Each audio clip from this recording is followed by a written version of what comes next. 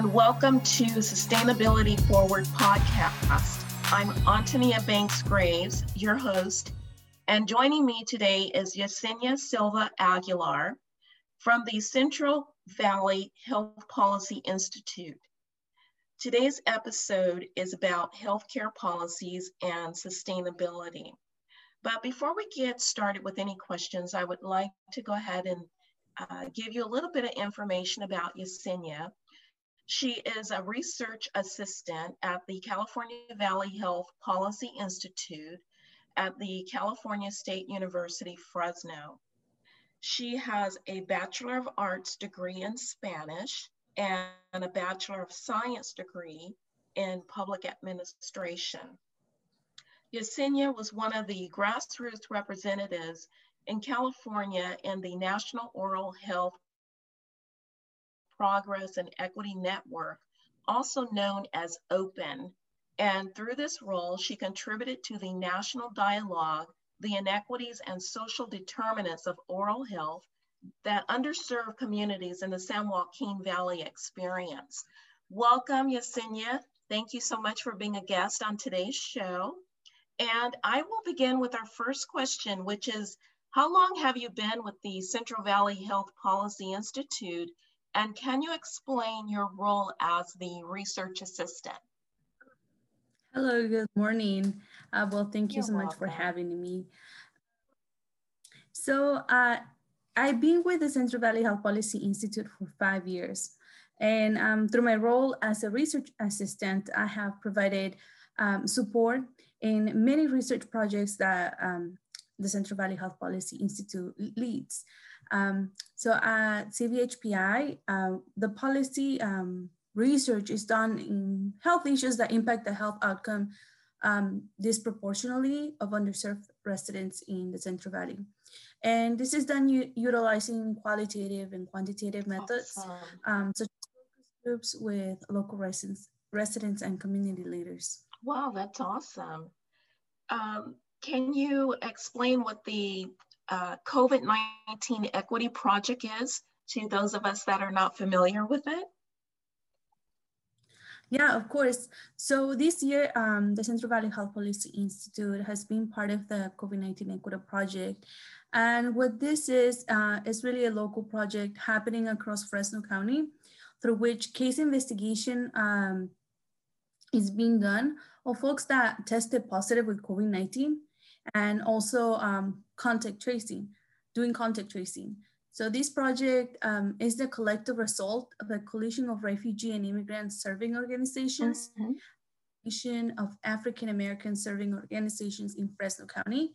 They wanted to have a proposed a comprehensive and community-centered approach to battle the spread of COVID-19 and support the most vulnerable members during the pandemic. So in addition to these, through the project, we partnered with UCSF Fresno to provide COVID-19 tested at no cost to refugees, immigrants, African Americans, and other vulnerable communities in Fresno County. And so all of this work was really possible with the support of the County Fresno and the City of Fresno. And there's more. As part of the COVID-19 Equity Project, yes. We provide health education, outreach, and support for to apply for programs. And this is being done with more than 12 languages. Wow. To assist people, they are in quarantine and isolation. And so the project really built the infrastructure for the delivery of culturally and linguistically appropriate approaches across the county. And the project started in September 2020, and this was funded through the CARES Act. Okay, well, thank you for sharing that information. That was going to be my next question as to when the project actually started, which is something that's really needed. I didn't realize that it was all these services that you provided, that your organization provides. This really came through together in such a short period of time, but it really happened through the collaborations of these coalitions that work in Fresno County. Isn't collaboration wonderful when it works out? Yes. Are there any current or future health policies regarding sustainable healthcare? So yesterday, actually, Congress passed the new COVID-19 relief package that is supposed to,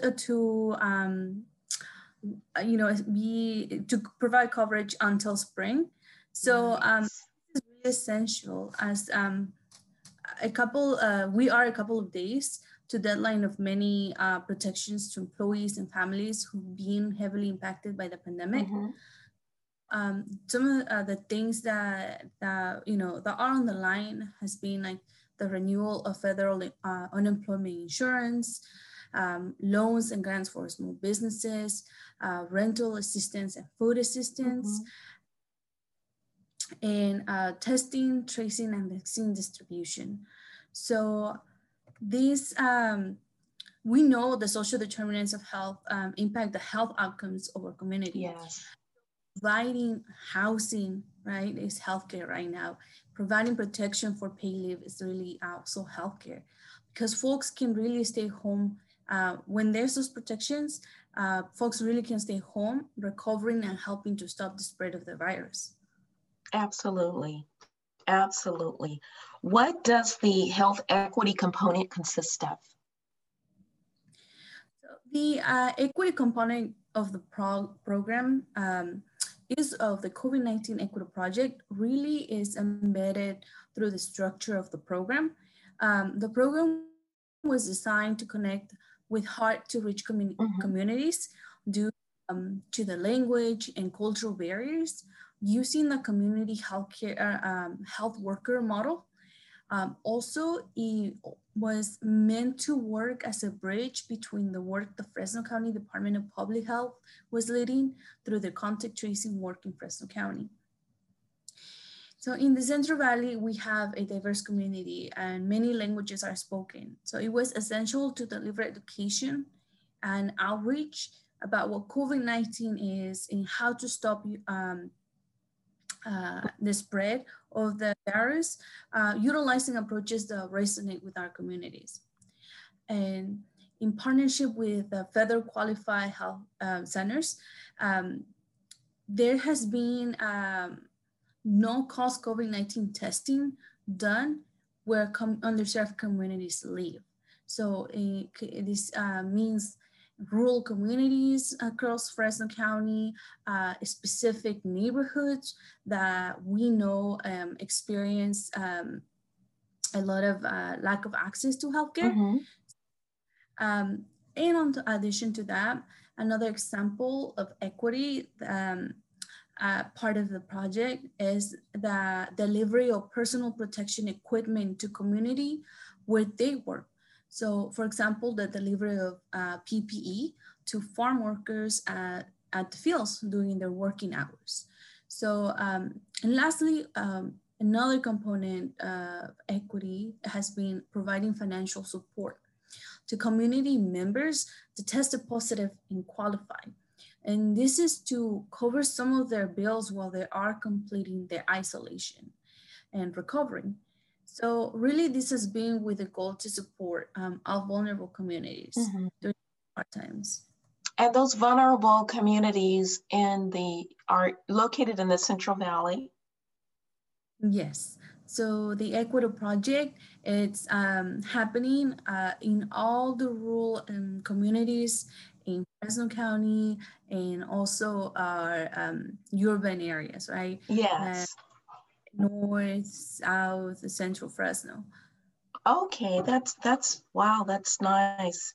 A lot of information that you're providing, that your organization is providing for our Central Valley residents. Based on the research that you have conducted regarding health policy, what do you think is the biggest challenge with healthcare? So there are many challenges with health system, as we know. But one of the challenges cited in previous studies by underserved residents has been accessibility and cost.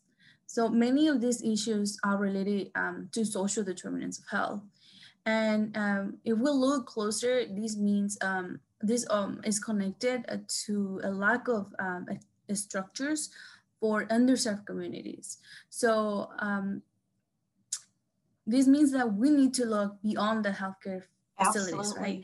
Absolutely. And really look at the economical mobility opportunities within our Black and Brown communities and communities. So because this trickles to many other areas such as housing accessibility, medical care accessibility within the neighborhoods. So, and services delivered in a culturally and linguistically appropriate manner. So the pandemic has really let us see that underserved communities that are being impacted. For example, according to the latest report of the deaths in confirmed COVID-19 cases in Fresno County, 30% of deaths were Hispanic under the age of 64 years of age, followed by non-Hispanic Asians.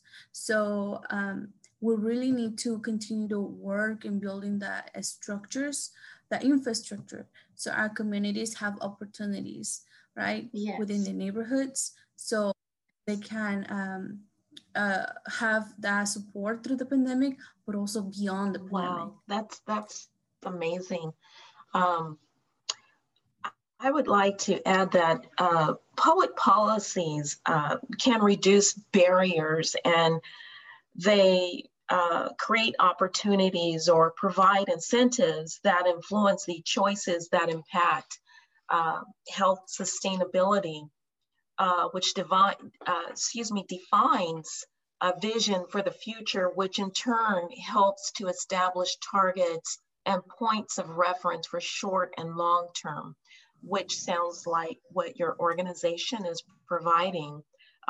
Additionally, health policy does help to clarify priorities. It establishes roles and expectations for different groups.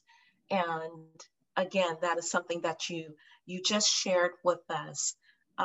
Just to surmise it a little bit, is there anything you would like to add about healthcare policies and healthcare sustainability?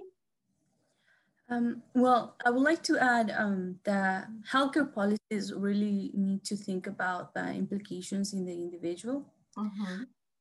So during this pandemic, policies need to support working families, right, who many continue to work in order to be able to pay their bills and housing. And with this, the risk of getting COVID-19 increases. So we really need to think about those families and what their needs are and create policies, healthcare policies that are supporting them. So in regards to public health, I think there has to be a federal policies that invest in the surveillance infrastructure. So in addition to education, knowing who is sick and who was exposed to the virus through testing at no cost, also through case investigation and contact tracing, is really essential in order to stop the spread of COVID-19. So this is only possible with a robust investment from the federal government. Wow, thank you. Thank you for sharing that. I really would like to commend your organization for the work that you're doing, and also you as a research